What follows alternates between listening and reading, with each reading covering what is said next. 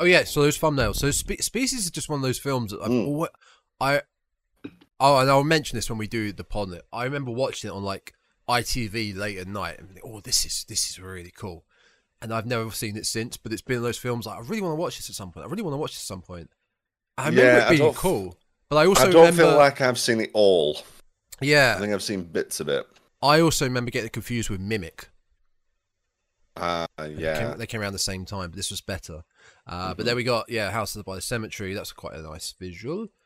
Yeah, and the Maximum Overdrive is just mad. I mean, that just sums up the entire film, to be quite honest. Yeah, a giant truck with a Green Goblin face on it. It is mental. And it was on not that long ago. I did watch it, but I'll definitely watch it again because it's I've never seen it. I've never seen it, but I'm aware of how ludicrous it is.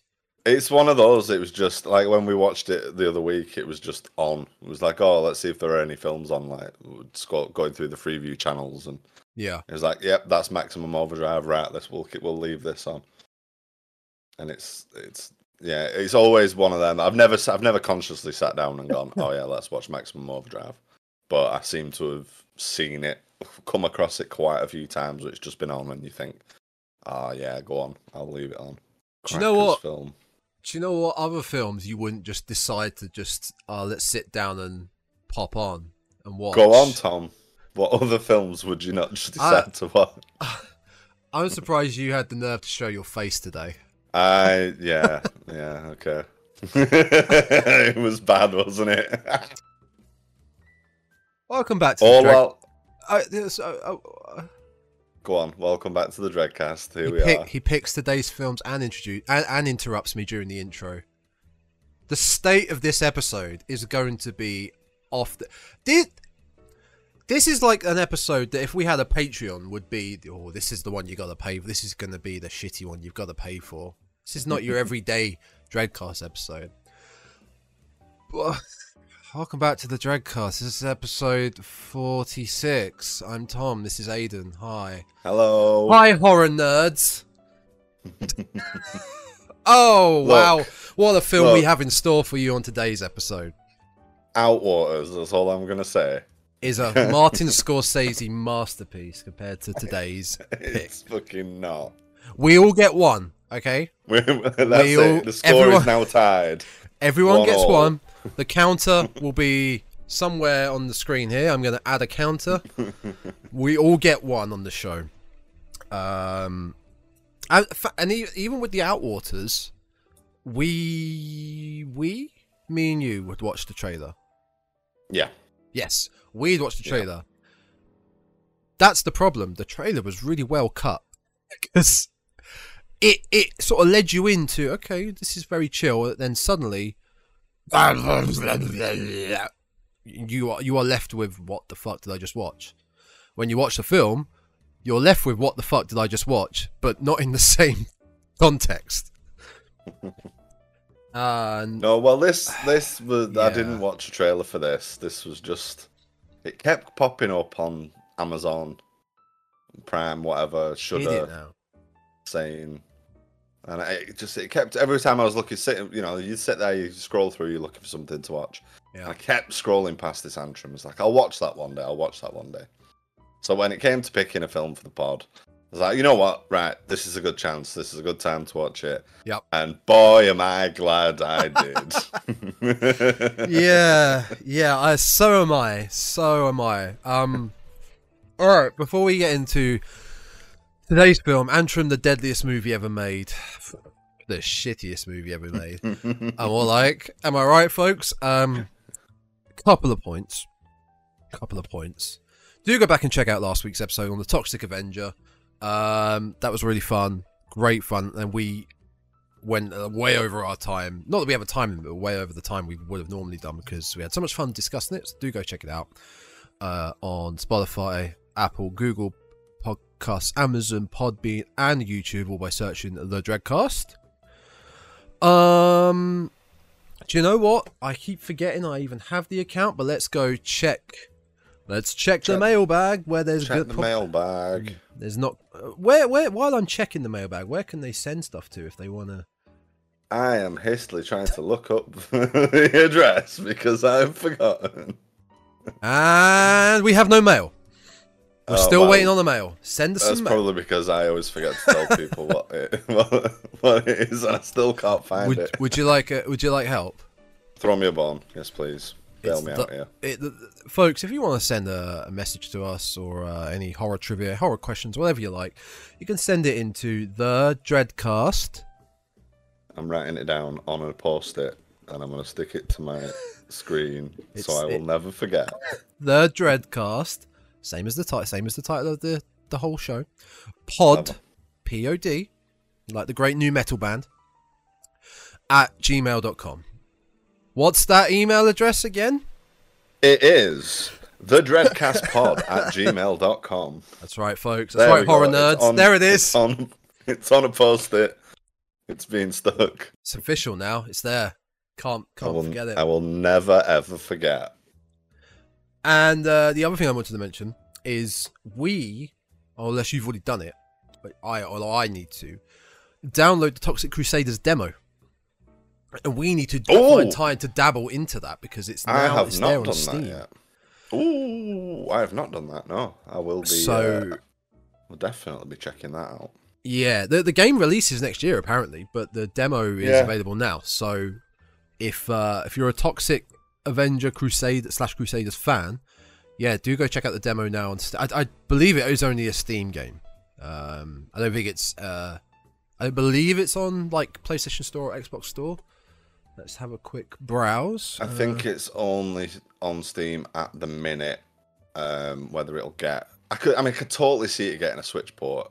It's a Switch game, isn't it? It really is. Yeah, but then again, how big? I say how big is the Toxic Avenger? It's massive as far as I'm concerned, but I appreciate that probably not everybody remembers the cartoon because the game's born based on the cartoon. It's Switch, PS4, PS5. Oh, it is getting it's released to everything. That's great. Yeah, all around the board. Perfect. So go check it out, folks. I mean, it's gonna be a great beat 'em up. If you like the Turtles beat 'em up games, if you like the old school Simpsons arcade. What else was there? Double Dragon, Final Fight, Streets of Rage, all of those kind of things. Then it's gonna be a good fun beat 'em up. So there's no reason not to check it out. I wouldn't have thought. Doing a bad job. Yeah, Alien vs Predator was beat 'em up as well, which I remember. Oh yes, it was. That was a really good game. I used to look. Yeah, that was a good one. Yeah, you play because you could play as Dutch or the Predator, or there was a lady character. A lady? There was a lady character. I can't remember what she was called. But I think it was an amalgamation of stuff from comics and various things all jammed in. Yeah, it was good. On the subject of games as well, something that we didn't mention last time, although we did talk about the Friday the 13th game going cheap and, it being a limited time before the servers shut and everything. Harry Manfredini has revealed that he's currently involved with a new Friday the 13th video game that's being made. Did see that, yes. Details on it are very, very scarce. I don't think there's any mention of who's making it or what type of game it's going to be, or anything like that. Although I did see an article that suggested that it definitely wasn't going to be an asymmetrical multiplayer type of affair. But there is, apart from Harry saying he's working on it or he's been involved in it, there's like no other information as yet. It's all very hush hush, early days. I know what genre that could fall into. Like I'm not the biggest fan of the is it Supergiant or Supermassive games. I'm not a big fan of their games like Until Dawn and all of them.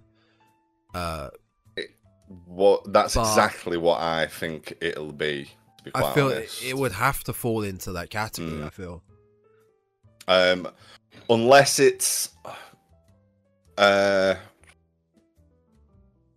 something like Alien Isolation, or good shout.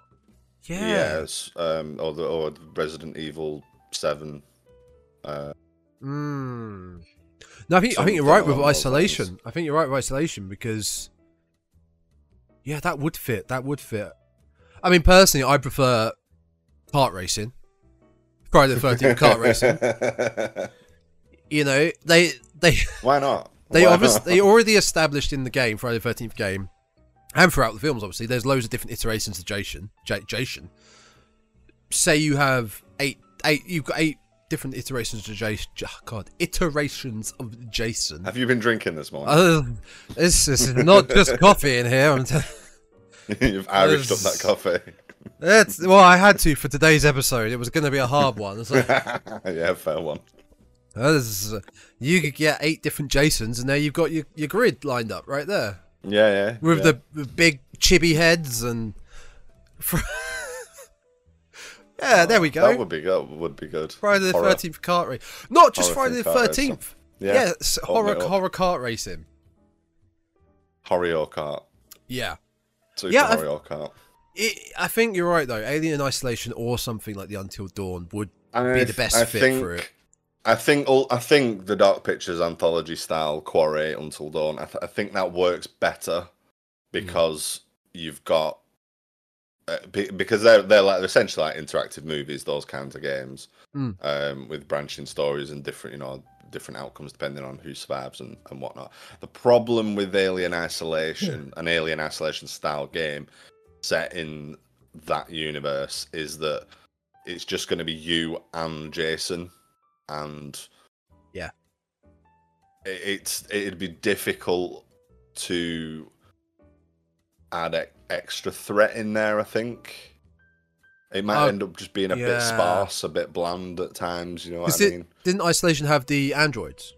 And Isolation did have extra enemies in terms of the androids, but I think the Alien lends itself better to being a little bit more of a omnipresent threat in that it can travel through vents and whereas in the movies Jason does pop up left, right and centre and we don't really know, but I don't know, it's just something about it seems I think it'd be good if it's done well. It'd be good and it could necessarily work, but if you're giving me the choice between the two styles, I'm leaning more towards the Dark Pictures Supermassive style working just that little bit better. But we'll see. It's like I said, there's not really any info out there at the minute. So, well, the fact if he's working on the at least sound design of it, the sound's going to be good. Yeah, the sound's going to be epic. It does all come down to who's working on it, who's developing it, who's publishing it. If it turns out to be, I don't know, say an EA push it out the door or Epic push it out the door game, it's gonna be buggy as hell. It's gonna have a battle pass. It's gonna be a cash. It's gonna be painful. Loot boxes. Yeah, it's gonna be painful. But we'll see. It's a very early days. Very early days. As I say, it was just a little note considering we were talking about. I forgot to mention it last week when we were talking about the other Gun Interactive Friday the 13th game. That don't be too sad because we're supposedly getting another one on the way. Using that license, but time will tell. And again on video games, I don't know if we talked about this last time. They announced the price and pre-orders for Texas Chainsaw Massacre, and it's I think this was a conversation we had. I don't know if it was on the pod, and only £40. I mean, it's not a big game, but nowadays, especially like we talked about Nintendo, it doesn't matter. A new game will always be around 60, 70. PlayStation and Xbox are £70. So even if it doesn't have as much content as, say, an Elden Ring, for example, £40 still for a video game is good these days. Yeah, especially for classic pricing. Yeah, especially for a game that you're quite passionate about. £35 on Amazon for PS5. Perfect. And it's cross-play as well, folks. So if you only have one console, it's fine. But I very much looking forward to that. And I think we could definitely dabble in some more game content for the channel now. Like we're going to look into the Toxic Crusaders. We'll get a few runs on that. I mean, we don't need to do full let's plays or series. We just dabble. We'll just hit, particularly with new upcoming stuff that is coming out, that is co-op or it is multiplayer. We could and should do some Dreadcast special live streams of Texas Chainsaw or whatever else. Agreed. That'd be good fun. Right. Is that all the fun stuff? Is that all the interesting stuff? That is all the interesting stuff. That is all the extra flavour. Thanks for listening, folks. That is the end of today's episode. It was a short one this week. Don't watch Antrum. It's more the news. This was more the news network, the news episode. Just getting the bits and bobs out the way for the week. Fuck's sake. All right. So this week's episode is Antrum, the deadliest movie ever made. Go. Oh, well. Can I just say one thing? We normally maybe people don't listen to the episodes because they haven't watched the film. Mm-hmm. So I do that with some other movie review sites. I won't watch their review because I don't want to get spoiled. Don't watch this film. Just don't watch it. Don't waste an hour and a half watching this film. Listen to us telling you about it. Do not watch it. Yeah. And then and just accept that. Right. Well, exactly. It's not. I do have some positive things to say about this. I have a couple. And one of the things is how this film is presented. So essentially, we're dealing with a found footage film, but it's a little twist on the found footage genre because it's not, police tapes or FBI tapes or whatever, and of some bad shit going down. Antrum is a movie, supposedly produced in the 70s, that was responsible for it, but it was presented at a bunch of film festivals. People saw it, bad things happened. This film then goes missing, and then the Antrum that you can watch is presented as the only surviving print of this film being found, and here it is. Yeah. So it's bookended by various people talking about it, talking about the production in the 70s, talking about these various incidents that happen. Then you're given a sort of warning about what you're about to watch, and then you're presented with the movie Antrum.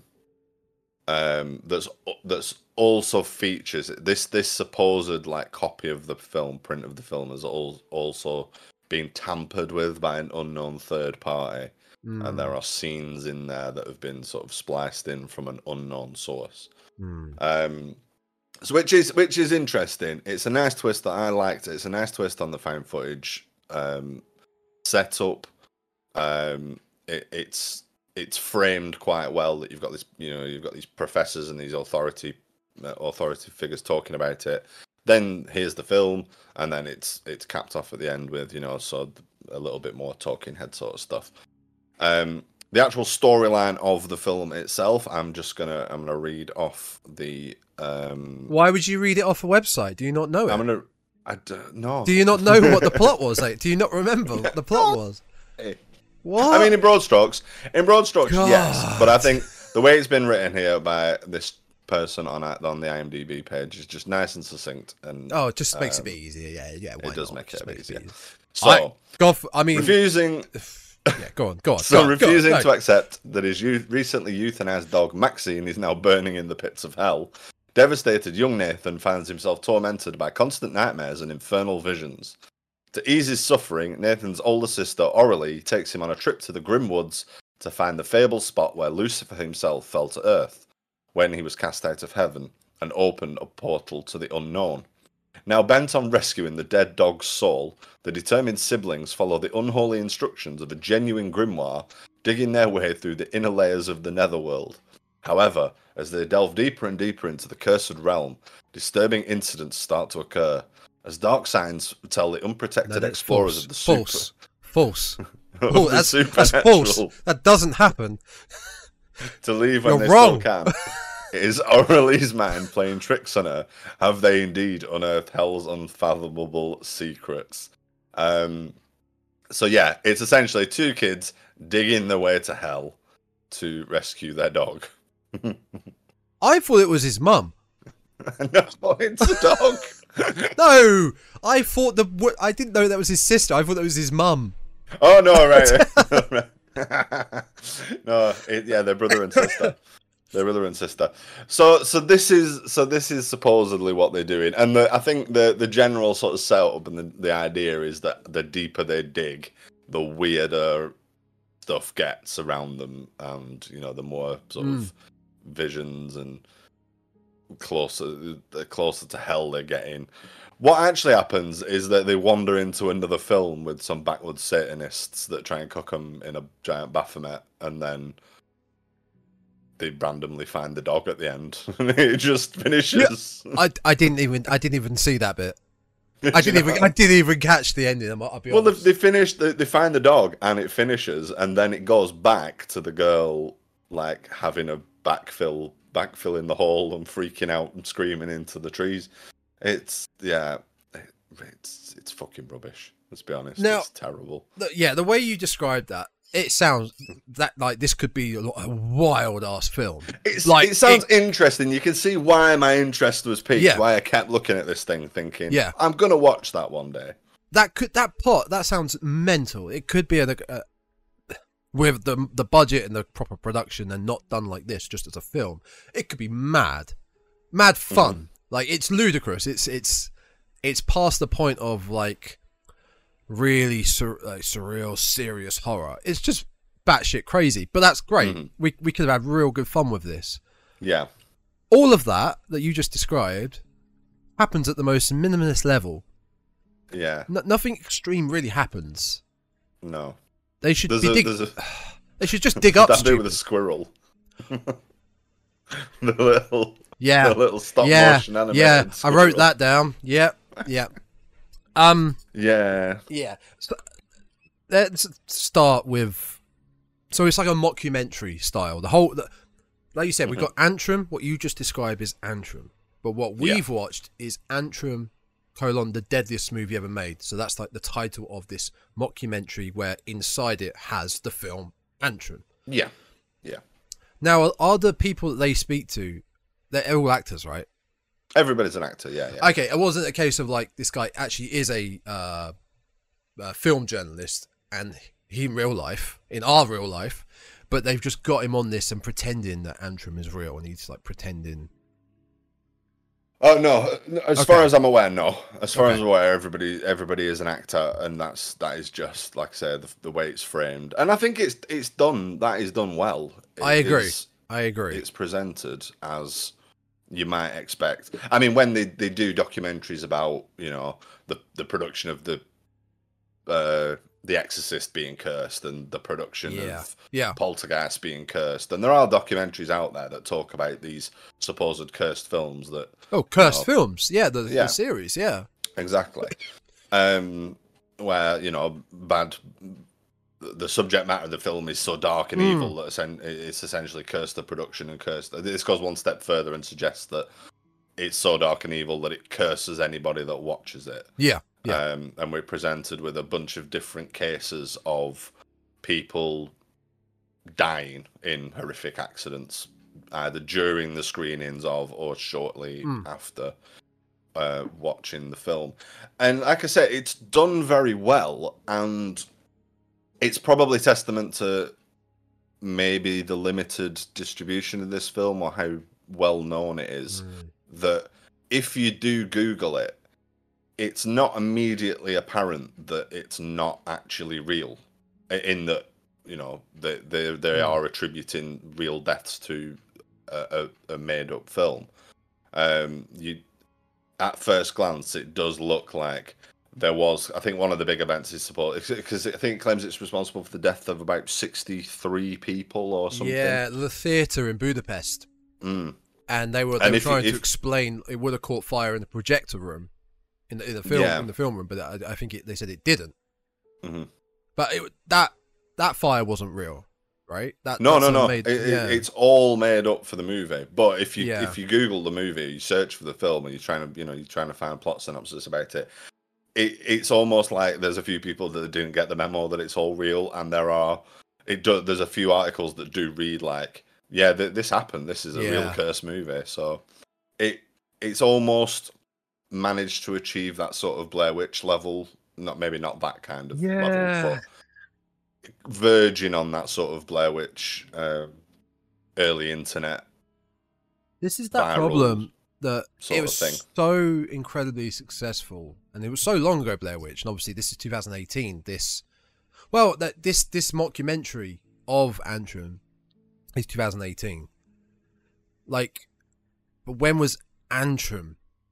Antrum is just from the late 70s. I don't think we ever get an actual date for. And that's real. It's not they're saying the film Antrum was from the late 70s, but it was actually filmed in 2018. The whole thing.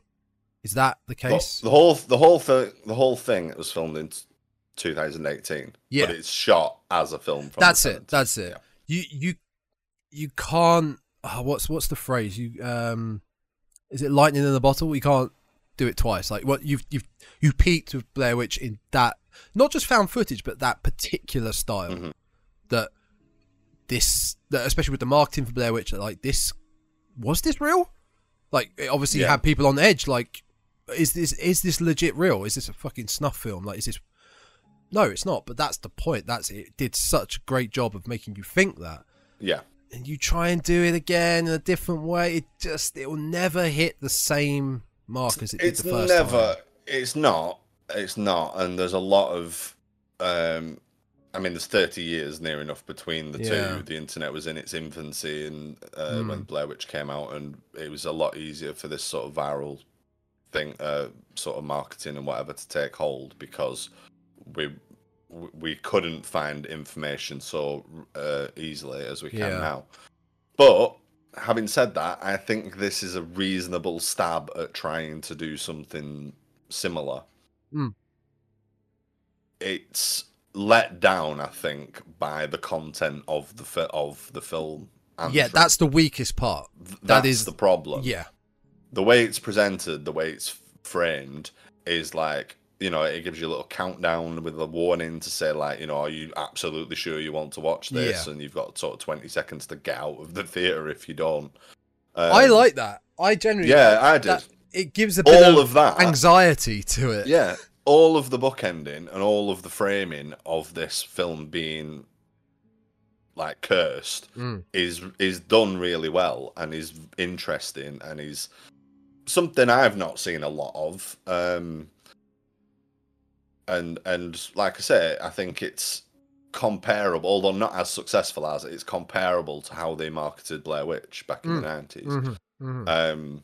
And it's refreshing and kind of cool to see somebody having another go at that. The problem is the film that is supposedly so horrific and cursed that it causes people to get killed is shit. It's sort of to sum it up, shit. It's just shit. That's the issue. It's the film bit, which, is the bulk of the runtime of the movie, is this supposedly cursed film that's just not very good. The key thing that you're meant to be, after you've been told how evil and cursed it is, that you're meant to be watching and thinking, okay, why is this so? I'm still waiting. Why is this cursed? What's going on? Nothing's going on. Have you ever seen Lake Mungo? Yes. Yes. Yeah. Now, it was okay. I wasn't blown away by it.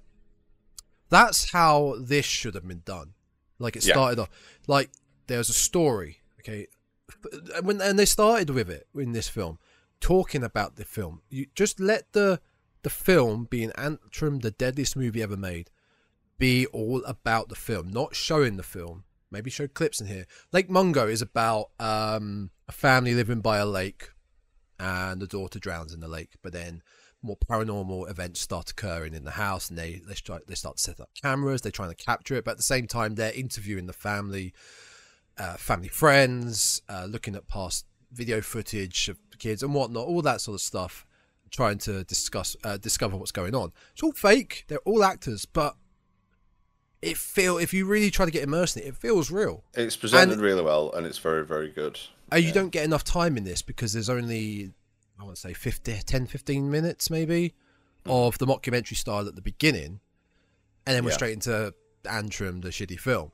If they had done the whole film as a mockumentary, interviewing people, showing snippets of the film, talking about... That might have been better, yeah. Yeah, we're talking about all the events that happen in the squirrel, the dead body, was it real? Or the grimoire, like the book, where did the book actually come from? Where did the filmmakers, did they discover that and then use it in their film? Like little things like that. Yeah, that's the thing, because we're told, and it is, that Antrum is a film. It's not a documentary from the 70s. It's a movie, like The Wicker Man's a movie, like The Exorcist is a movie. It is a movie intended for theatrical release. But there's something so, like, weird about it that it's caused all these accidents and stuff. Yeah. Or it's been blamed for all these accidents. The other interesting thing that's not made a big enough deal about is that this print of the movie that we're presented with has third-party footage spliced into it. Little snippets where there's like black and white little frames of dead bodies and weird things, like scrolled graffiti on bathroom walls and stuff like that.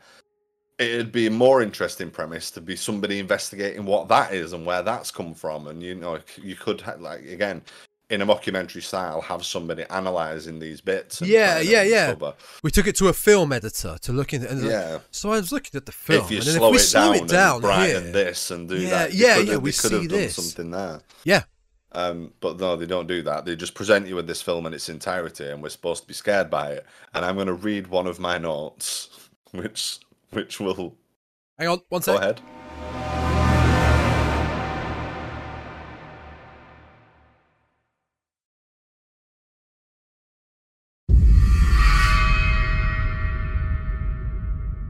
Where were we? I'll cut that out. Sorry, folks. I was going to read one of my notes, which kind of sums up... Oh, that's it. Antrum, the best film ever made. Yes. So, well, there's a couple of different ones, but this was not that far into it. Just based on the previous note is the random man that appears, the sort of naked. The Asian gentleman. Asian fella. Looks like he wants to commit. Is it seppuku? Seppuku. Yes. Yeah. Yes. So it was not long after that, which is not very long into the film.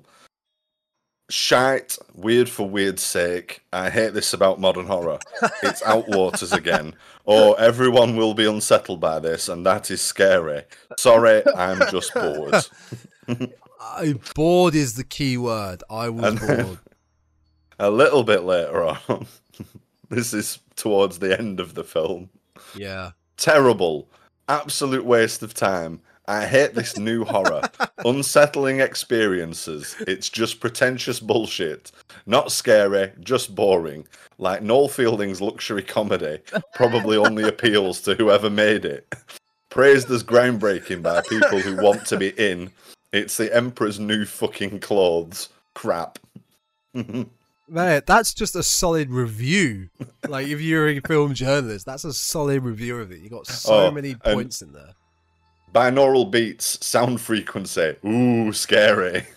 So now that's the one thing I did like. I like some of the sound design. So not all of it. I like some of the sound design.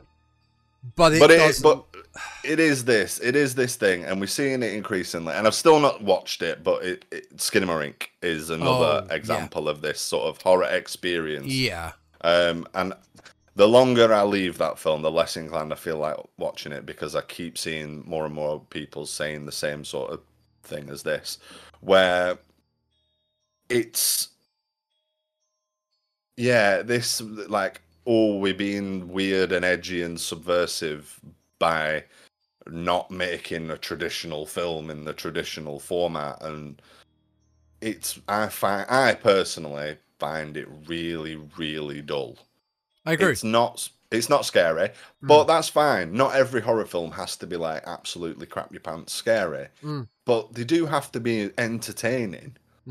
They do have to be interesting and keep my attention to watch.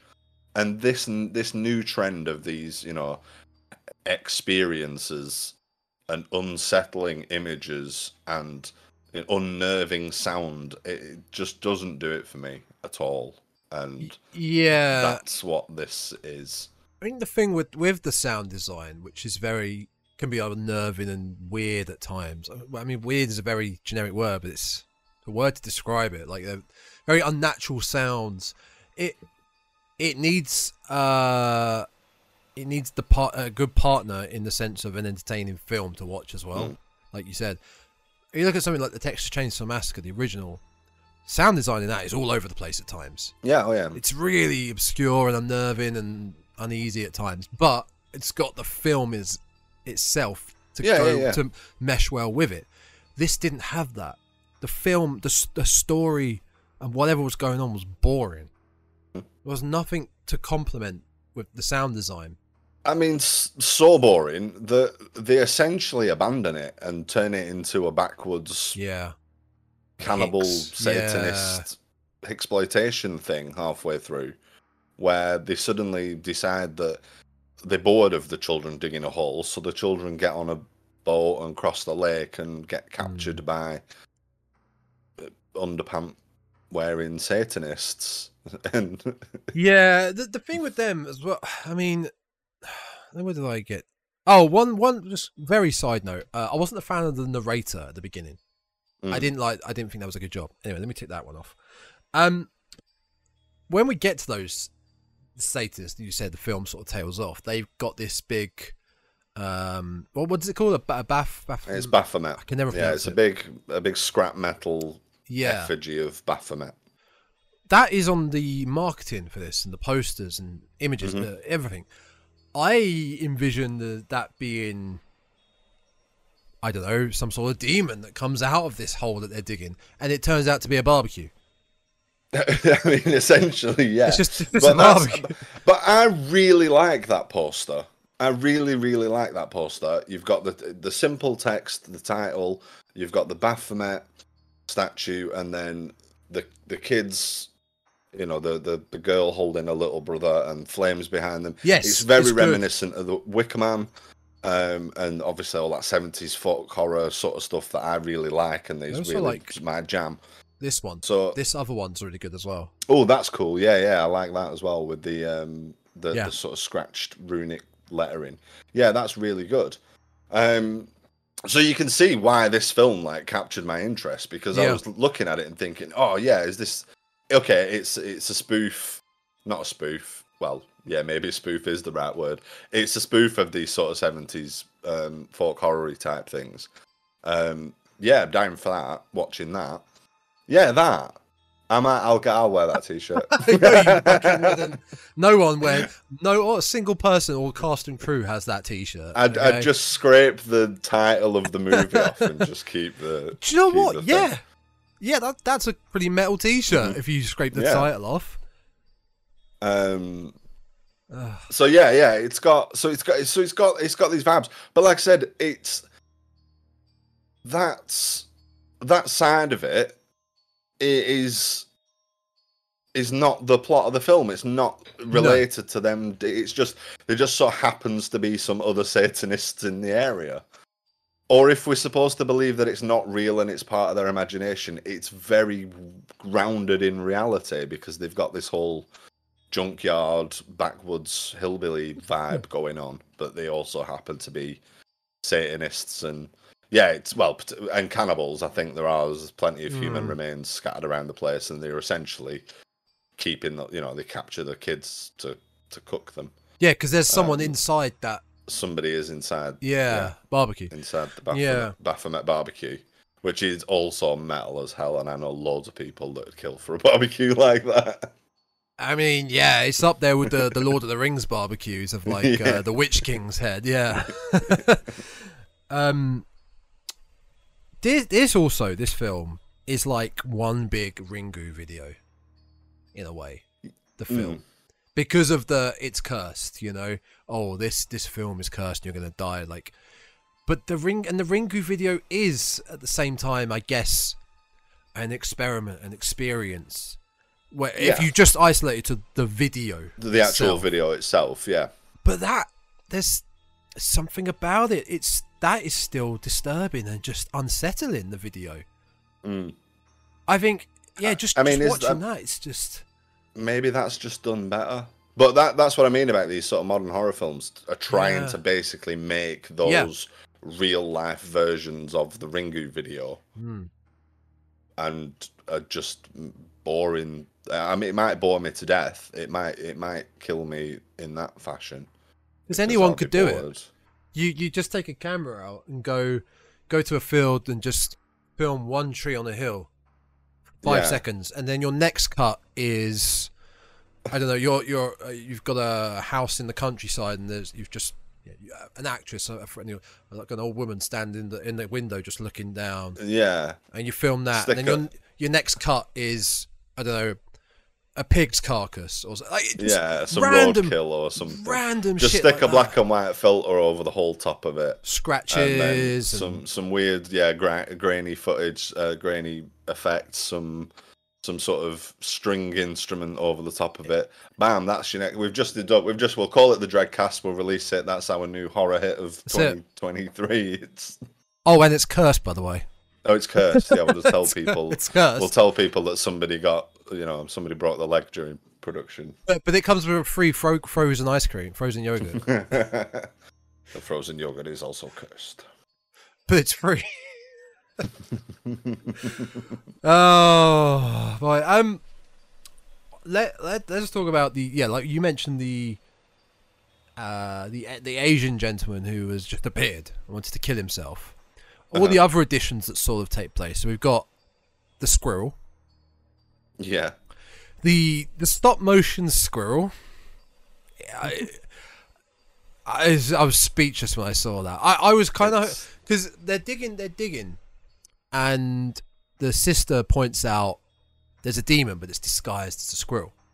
Yeah. And I was kind of hoping they weren't going to show it, and you just leave it to your imagination. But they showed it.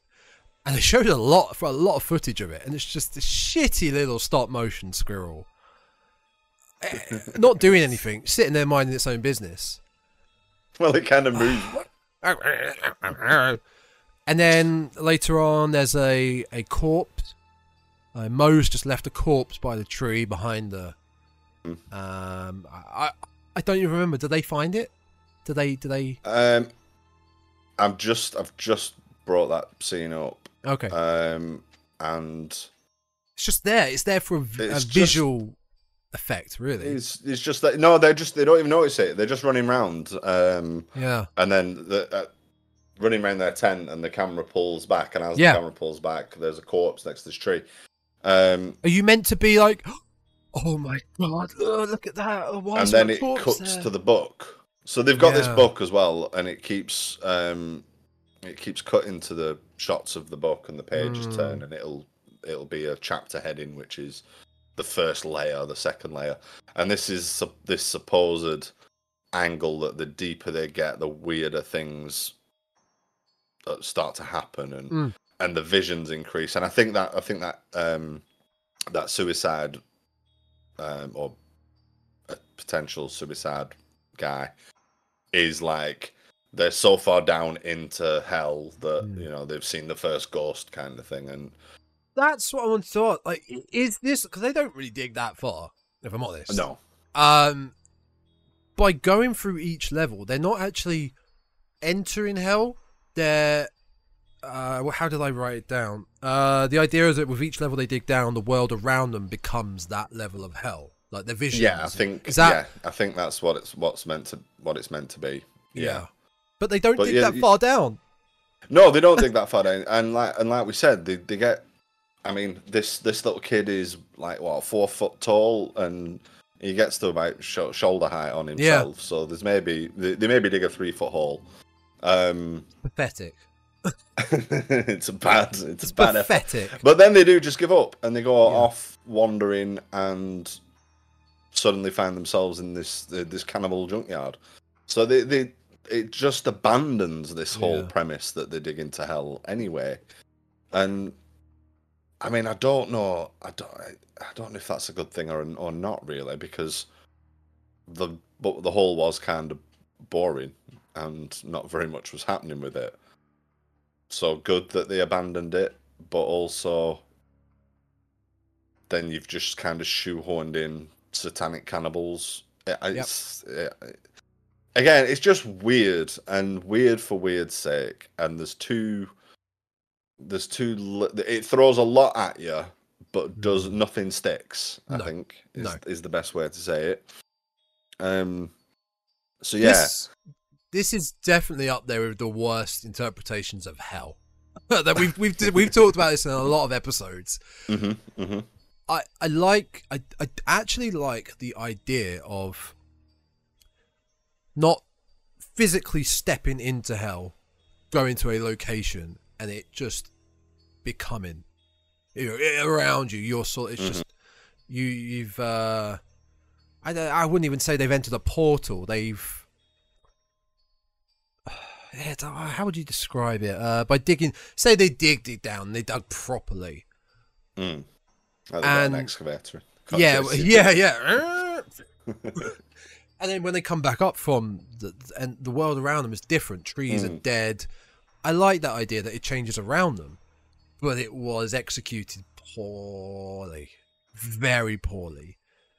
I mean, everything was executed poorly. What was the thing in the boat? Was it like a naked person in the boat? Oh, there was a naked person in it, but they're just, and again, it's just, what can we do? Right, think about something weird, they've pulling random things out of a hat. Yeah, naked woman, boat, whatever. Yeah, put them together. It's, I mean, there's the kid where there's the scene later on.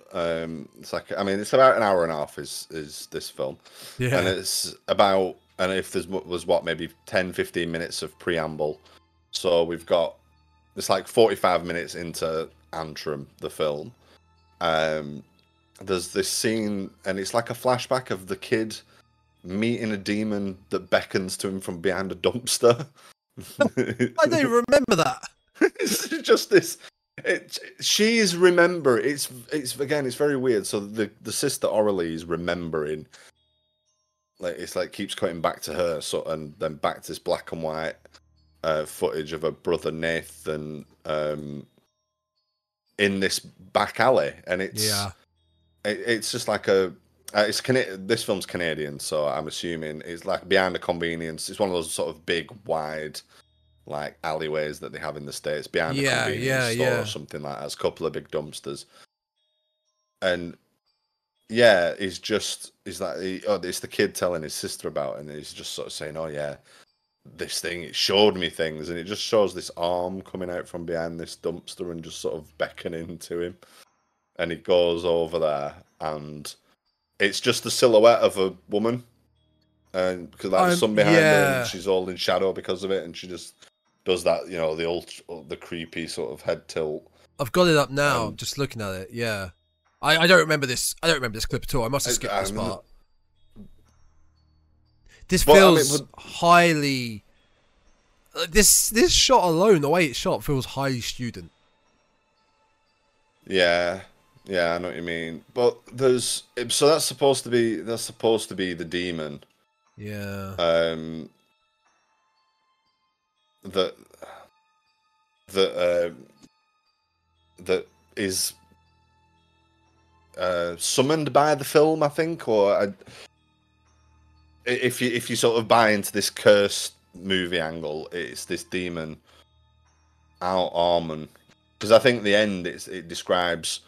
These sigils being added to the print, and these sigils are supposedly like a summoning ritual. So by watching the film, that's the end. That's how it ends. It essentially says, "Oh, by watching this film, because of these sigils, you've essentially just summoned this demon." And it's kind of like one appears shock sort of thing. One appears on her face for half a second, and one appears on his face. But yeah, she does. Yeah, like you said, she does the head tilt. The silhouette of her and but there's so much. The main issue with this, and I'm struggling to describe this because you've done a great job. because I watched it about 2 weeks ago. 2 weeks, was it 2 weeks ago? 3 weeks ago? I was ahead of the curve with watching this movie. So excited, and and I made my notes, and then I came to look at my notes, and none of them made any sense because I can't remember anything about the film. Yeah, and there's so much. And you know, my memory is not that bad that I can't remember a film that I watched 2 weeks ago unless there's nothing tangible to sort of stick to. All the images are so disparate and again just shoehorned in. It's like, oh, there's a weird thing here, there's a weird thing there. Nothing really that tangible. To grip to. There's no real story here. It keeps changing, and if you look at it, only works with its framing device, I guess. If you look at Antrum as a film on its own, I'm glad that this film went missing and nobody saw it because it's absolute dog shit. Like, you know, and then they found this surviving print, and somebody would have watched it and gone, "Ah, it's rubbish." It's only this framing device that, like, you know, oh, now you're potentially cursed because you've watched it, that even adds any sort of interest to it. But again, it's not worth sitting through an hour and a half. No, this is not a recommendation. No.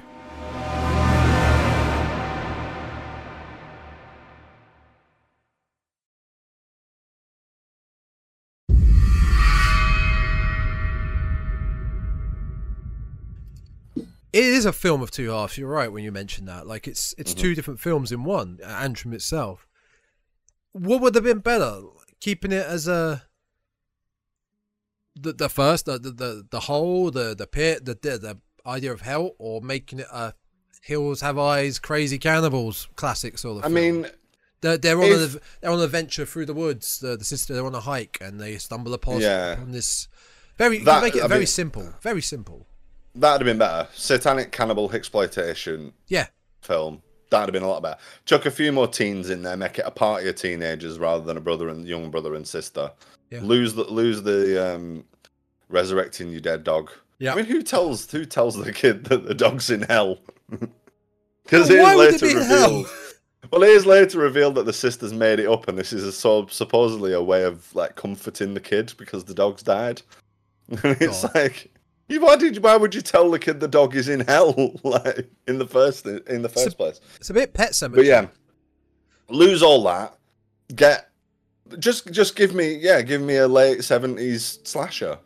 Yeah, you know. Yep. But if you do that, then lose the bookending of it being a cursed film. Just give me shot like X. Give me late 70s style film with all the grainy footage and all the, you know, like it's shot on the sort of Super 8 handheld cams, whatever. Yeah. Give me a satanic exploitation, bog standard found footage. Great. It ain't broke. Good. It ain't broke. Don't fix it. Just keep it simple. Keep it simple. If you want to keep this sort of found footage cursed thing idea, you want to do that, then I think the Antrum portion of the film needed to be broken up.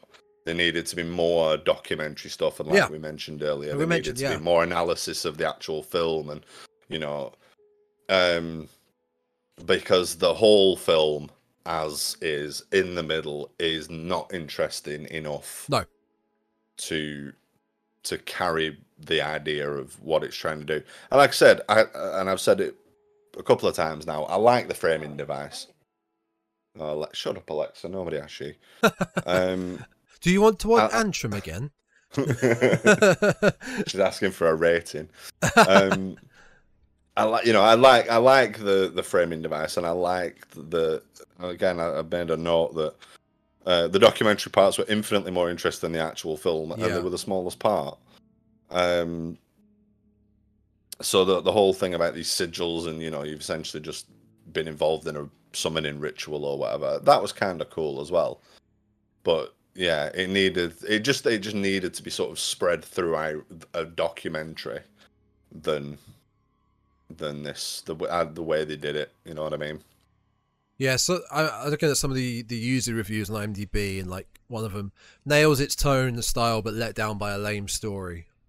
I mean, yeah, I think that's fair. And like I said, I didn't look at any. What were the reviews overall? I mean, Google 2.9. Yeah, but it's out of 5 or 10. That's out of 5. 4.9 on IMDb. There's it's one 76% on Rotten Tomatoes. It's not reviewed as badly. It's very mixed. As it is very mixed, but it's not up there. You know what I mean? It's not. I think this one here, 8 out of 10. Wow. It takes a lot to creep me out. I'm 63 and I've been watching horror films all my life. And let me tell you, I haven't been this creeped out since I saw The Exorcist for the first time. Exclamation mark, exclamation mark, exclamation mark. I made a huge mistake of starting to watch it late at night by myself. Big mistake. Had to turn it off and finish watching it in the daylight. LOL. It's fun, creepy movie, and I highly recommend it to any horror buff. This is his best film since The Exorcist. Since The Exorcist is a stone classic and genuinely scary. And 50 years old. So in the space of 50 years, there's been nothing, apparently. So, yeah. What have you been watching? What have you? You've just been watching the sort of 1-star scraping the barrel bargain basement things. But I mean, I feel like a lot of the reviews are just being generous. Like they can see what the vision was, and I can see what the vision was. Yeah, you can. You really can. It just wasn't deliver. It didn't deliver. The delivery wasn't there. It wasn't executed well enough. So I feel like there's going to be a lot of fair reviews here where people acknowledge that. But yeah, interesting idea, bad execution. That's it. That's it. Oh, 10 out of 10. A great film with an amazing retro feeling. No, don't use the word retro. Just, and some people are just horror masterpiece. It's not a horror masterpiece. It's not a horror masterpiece. Come on. People say horror masterpieces are The Exorcist, The Texas Chainsaw Massacre, Halloween, Rosemary's Baby, The Shine. Like those are horror masterpieces. Which, by the way, are all my picks for upcoming episodes. I'm not taking a punt on anything random from now on. Well, if we ever do take a random one, it has to be something like The Beaster Bunny, which we did early on. Oh, because we it was so shit. It was fun. It was fun to watch. We knew what we were going into. It didn't take itself seriously. Could definitely get some of them on the back burner, out the back pocket. Retro. Go on. Sorry. I'll say there is a film that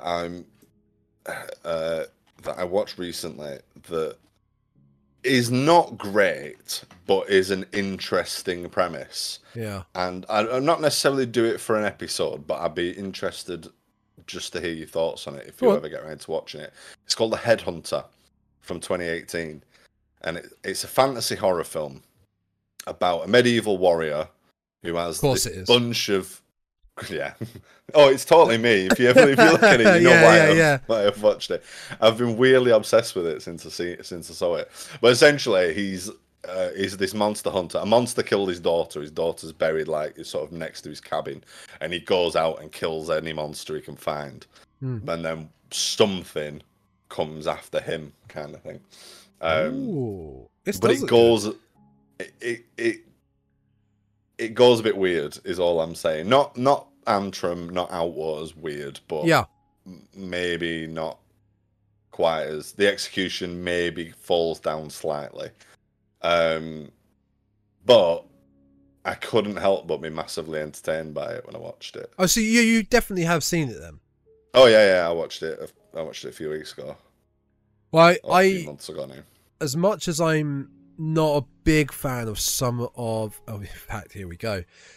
One of the bloody disgusting journalists. I'm not the biggest fan of a lot of his opinions on Twitter. I'm not going to say his name.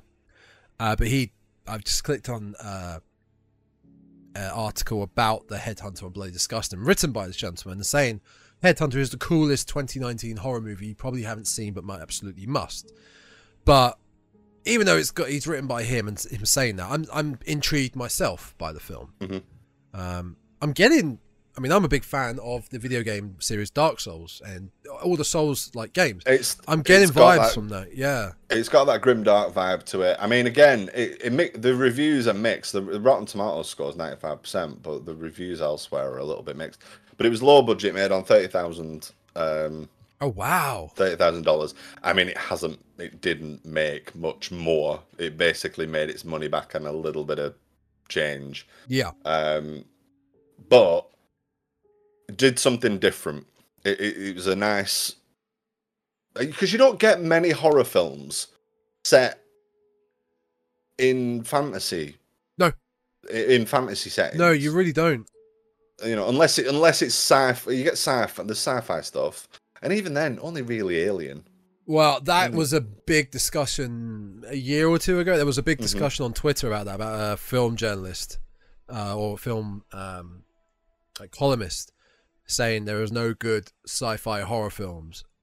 And she was really sticking to her guns. And there were so many people saying Aliens, Event Horizon, probably the top ones. Predator is still horror. Predator sci-fi. It's sci-fi. It's action horror. And horror. But there are. I mean, Event Horizon, when you really look at it, we talked about it, is dumb. It's really dumb in places, and it looks a bit dated, but it's still horror. But there is sci-fi horror, but fantasy horror. Let's have a look now. Fantasy I don't horror. think there's a lot. By the way, folks, we're done with Antrum. Yeah. I think I am, to be honest. I don't know if I can say any more about it. I don't know. Like, I mean, you could argue that a lot of horror has fantastical elements anyway. I mean, Wishmaster's about a genie. Anything involving, you know, like an undead supernatural killer, Jason coming back to life as a zombie, is technically, there we go. Is technically fantasy. They all have, quite a lot of them have fantastical elements. It's quite a vague word, quite a broad word, isn't it? Like when you think of fantasy, I personally instantly think witches, elves, woods. When I say fantasy, when I say fantasy horror, I want Lord of the Rings. Exactly. With, a ghost or a witch. Give me a horror movie in a castle with knights. Not modern day. Army of Darkness. Okay, so there's two then. But yeah, I don't think there are a lot. I don't think it's a setting that gets used a lot. And if it has, I mean, maybe. Is there a way to describe that type of fantasy in a different, in another genre? Mythical fantasy? Mythical, historical fantasy, horror. I mean, I don't know, grimdark, high fantasy horror. I don't know what that is, but there was with Jeremy Renner, I believe, there was a Hansel and Gretel film. That was meant to be quite, I think it was more over the top. Family. It was a bit more of a family action. No, that was meant to be really violent. Oh, as far as I'm aware. Yeah, Hansel and Gretel. I'm fairly certain it was. What, Hansel and Gretel Witch Hunters? Was it not? Yeah. No, it's a fantasy. It's the 15. Oh, maybe I'm thinking. Oh, there's another one called Gretel and Hansel, 2020. Oh yeah, I've just seen that myself. Dark fantasy horror film based on German folklore tale. Okay. Although the poster looks like doesn't look horror. It doesn't look. No. Doesn't look like what we're after. It doesn't look. No, but I think that's maybe a point. Is when these fantasy horror films do come along, they tend to be dark adaptations of fairy tales, stuff like Little Red Riding Hood, but we've put some more blood in it, and maybe some boobs. Hansel and Gretel, Sleepy Hollow. Yeah. Which is fine. Don't get me wrong. Nothing. Time for that as well. Got time for that as well. But it would be good. I think it would be fun to see some more more horror films with a. I agree. Just with a, or I mean, even if not necessarily fantasy, with a more historical setting. Yeah. You know, give me a Predator film picking off. I mean, well, we got Prey, which was really good. With the. Prey was fantastic. Loved Prey. Yeah, with the latest Predator movie. But give me a Predator picking off a bunch of Vikings, or a Roman legion or something like that. Send the Predator to feudal Japan times. I'll take that. I think you're kind of onto something. I'm thinking Army of Darkness, but I'm thinking in a more serious sense. Think castle, rugged, rundown castle, knights and their battered armor. But there's the woods we don't talk about. There's the forest we don't talk about. And in there we've got some sort of demon. And then they send a cavalry out, and a couple come back like hey, Aragon's getting, like how he gets dragged by his horse and when he falls off, some sort of visuals like that. You could really do like knights against.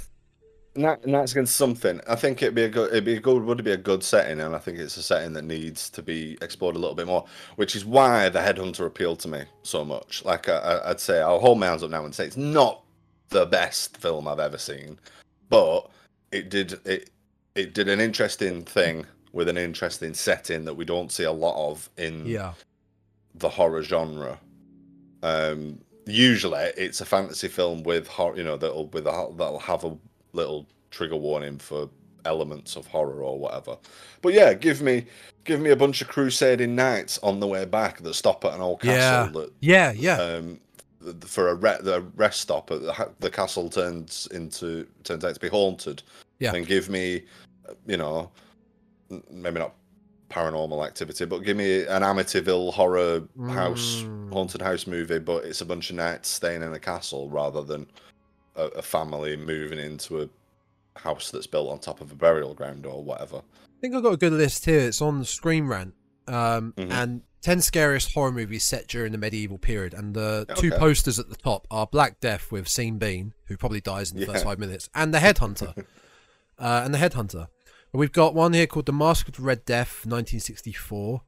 I've got that. I picked that up on Blu-ray not that long ago. Is this Hagazusa? Find a general on there. Hagazusa. Is that on there as well? Yeah. I still not watched that.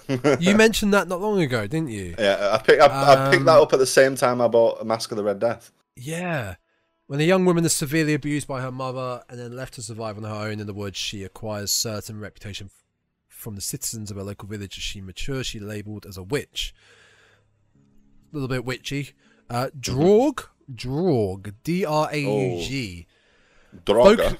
Focusing on Vikings in the 11th century. Is it pronounced Draugr? Draugr? Yeah, I think...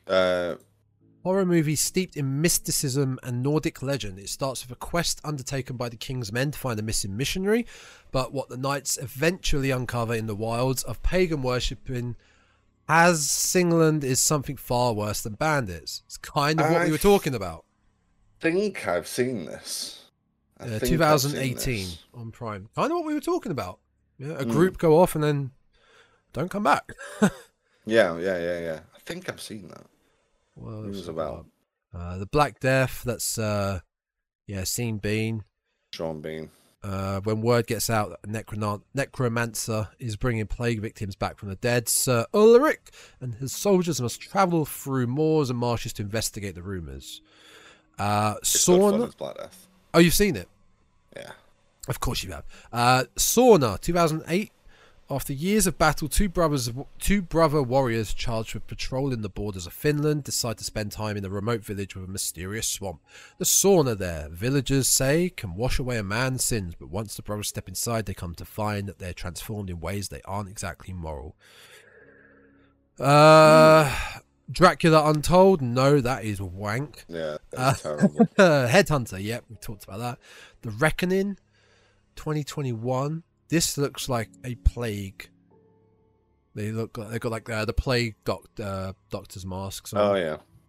Season of the Witch. That is a Nick Cage film. Yeah, also very good. Yeah, that's about it for that list. Yeah. Black Death. Brotherhood of the Wolf is meant to be basically like the game Bloodborne. It's a French film. The 18th century France, the Chevalier de Fronsac, I probably butchered that, and his Native American friend Manny are sent to the Gévaudan province at our king's behest to investigate the killings of hundreds by a mysterious beast. That is Bloodborne. I think I've seen The Reckoning as well. That rings a bell. Yeah. Yeah, I think that was the one that was on that other list, yeah. Can't remember if I thought it was any good or not, which probably means it wasn't. Return of the... No, wait, that doesn't... No, that's wrong. Either way, by the looks of it, we're looking at more horror from just sort of Victorian... There's a lot of Victorian time sort of horror. Yeah. And Nordic stuff. But there's nothing... We can look deeper and deeper, but as of now, don't know of or can't find as easily any type of, like we described, medieval Knights at the Round Table horror films. You know, to put it simply. I think it's an area that could be explored a little bit more, and I'd like to see as a setting. I mean, not necessarily medieval. Pick any period in history. Yeah. But yeah, some more historical based or fantasy based horror. Yeah, I don't know. I think but so like I said, that's why the Headhunter appealed to me, because I thought, it's a setting that doesn't get used very often, and it had an interesting premise, and it can't be a found footage film. It won't. No. Well, why? How did they get this footage? But it's cool. It's got a nice little sort of twist at the end. Yeah, no, it was decent. It was worth a watch. And a damn sight better than Antrum. How did we get on to talking about this? Because we just wanted to get away from talking about Antrum. I think. Because, well, I mean, to link it back to that, because we were talking about the setting and that's it. Yeah, things, just doing things differently or doing things in a certain style. And I mentioned watching The Headhunter as something that does something interesting in a historical setting or a fantasy setting. That's it. Yeah, Headhunter would be a great. I'd be well up for that in the future. It's after what we've already planned for the next month and a half. Well, that's it. Should we talk about that? Oh, that's more interesting. That's much more interesting. Let me whip up the schedule. I think we are done with Antrum. Yeah, folks, we tried, but this is easily now probably bottom of the barrel for the Dreadcast of episodes and films we've looked at. Mm-hmm. I would categorically say that. Yeah, it might be for you. It might be, but I'm highly assume it might not be. Yeah, like as we said, there are enough reviews out there giving it good scores and saying that it's worthy of watching, and we've both said that we can see the vision. We were just let down by the execution. If you're still intrigued by it after what we've said, then by all means check it out and let us know. Yeah. If you agree with us, or if you don't, that's cool too. It wouldn't do if we all like the same things. But yeah, not one of my finest moments, that pick. We all get one. Up. Everyone gets one. Hopefully only one.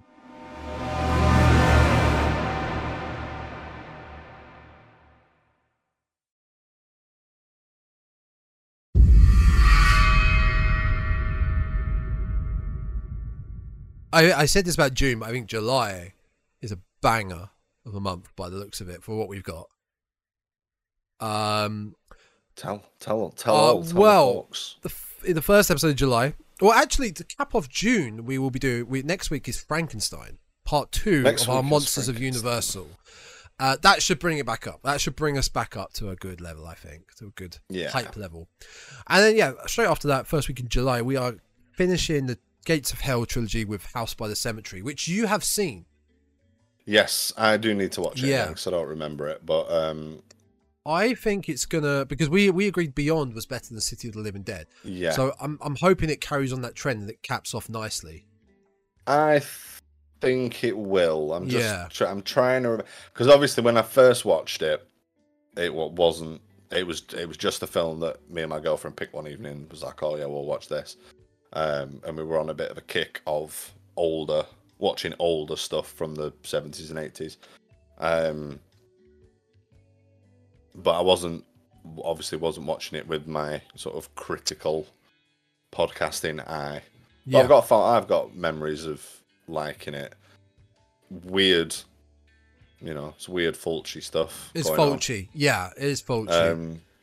But weird, entertaining. It's 81 again. City was 80, Beyond was 81, and this is just churned them out. They pumped them out around this time. I mean, we talked about that in one of the episodes. We went through a few of the films, and they were just months apart. There were nothing. Yeah. So after House by Cemetery, we're going to be going on to Species. This was my pick. This is a good pick. I'm looking forward to Species. This will be fun. Yeah. This will be fun. Mid-90s fun. Something about 80s. You've got classics. When was it? 95. 80s, you got classics. 90s, I feel like was fun. You had a lot of fun horror films there. Also, this had a few movies. Oh yeah, there's a franchise with this. I mean, I knew it had a couple of sequels. Yeah, we got 4. Was that 4 movies? I didn't know it was 4. I thought it was 3. Oh, more something content. Called Species: The Awakening. Is that a documentary about? Oh, we've got to have a film with one of those generic subtitles in. Reckoning, the Resurgence, Revenge, Never Back Down, Can't Species. Work out if that's a separate film or. Where are you looking on IMDb? I've just searched for Species 95. So and Species film series movies. So Species is the first one. Yeah, there was the 4th one. And then the Species, and then 2, 3, and The Awakening. Yeah. Yep, so it's The the 4th Awakening one. Is the 4th one. With a different actress. It's 2007. Yeah. 4 out of 10. So yeah, plenty to go on with the Species franchise. I'm looking forward to Species, because again, I can't say for certain that I've seen it properly all the way through start to finish. I know I've seen bits of it, but again, not for 20 years. A group of scientists try to track down and trap a killer alien seductress before she successfully mates with a human. That's awesome. I feel like there was an X-Files episode that did. Of course there was. Something similar. That was about a lady alien having sex with people. That would have been a succubus, right? And like absorbing them. I've got it might be from, maybe it's from, no, because Species, she's got like the H.R. Geiger's animal look to her, hasn't she? No, this was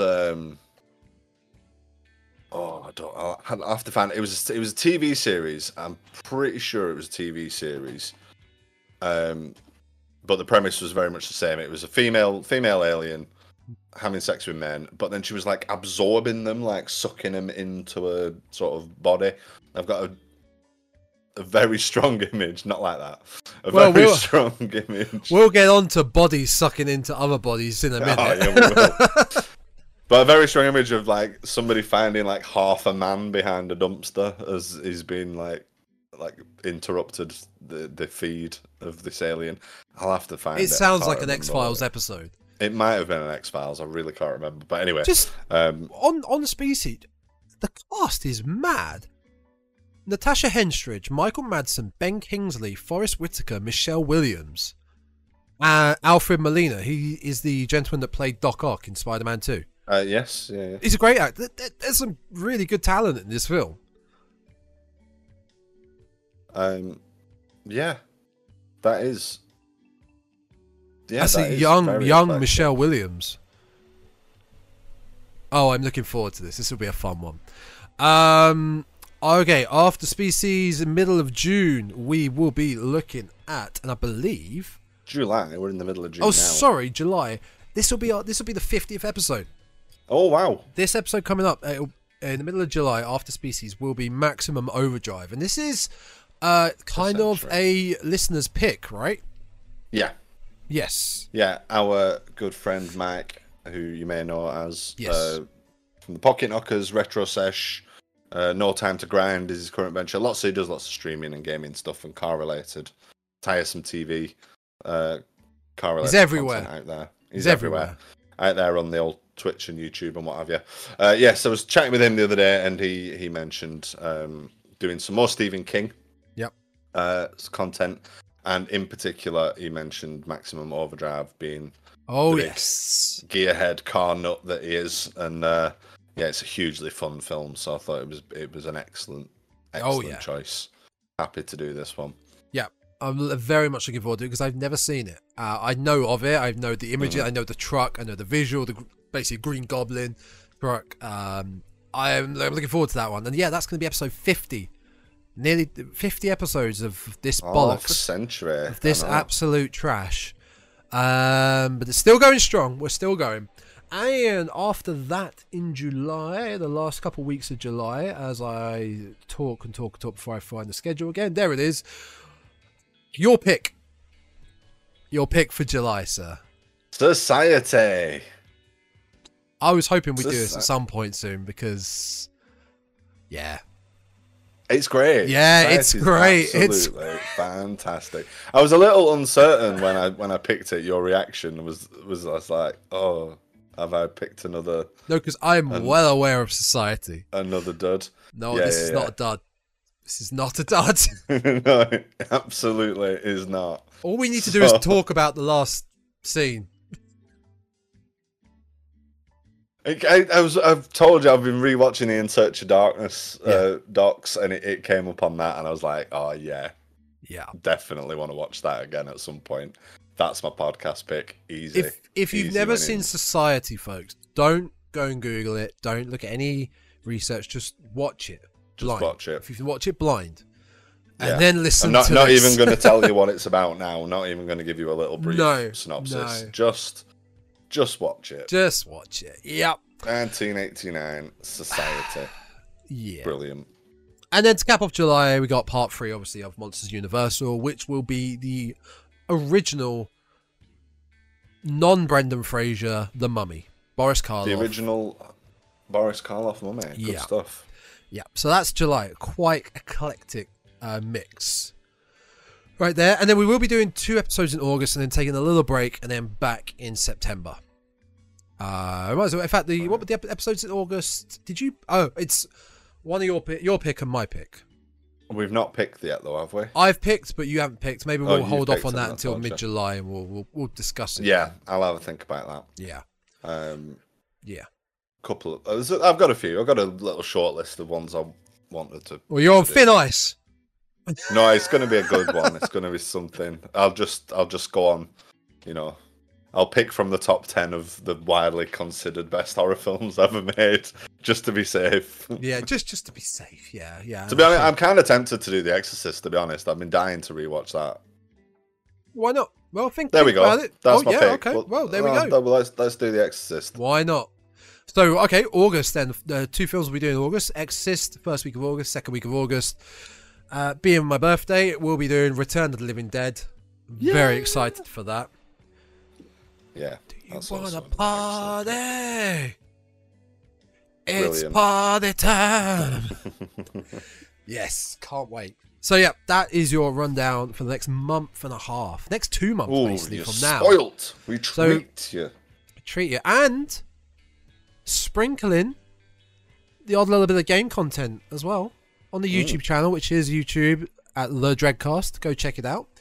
There is a little bit of game content there already of the technical test of the Texas Chainsaw Massacre video game, but there will also be footage of the game itself coming in probably September time when we get around to that. Yeah. So, I believe that is... Yeah, when we come back after the break.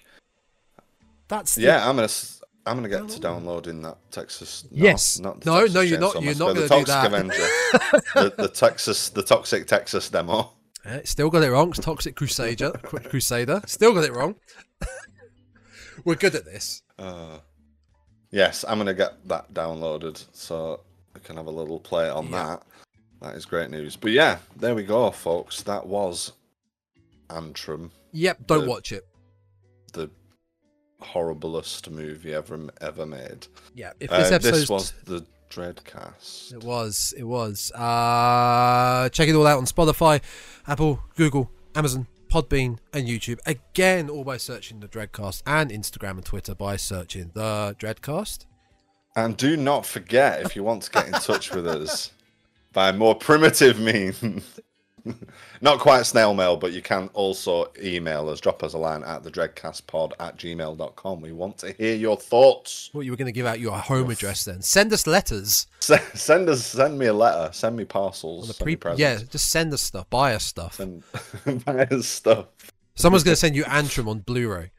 Oh, I will treasure it forever. All right. Yes, let's go. Let's leave. Let's get out of here. Until next time, guys, stay spooky. Stay spooky.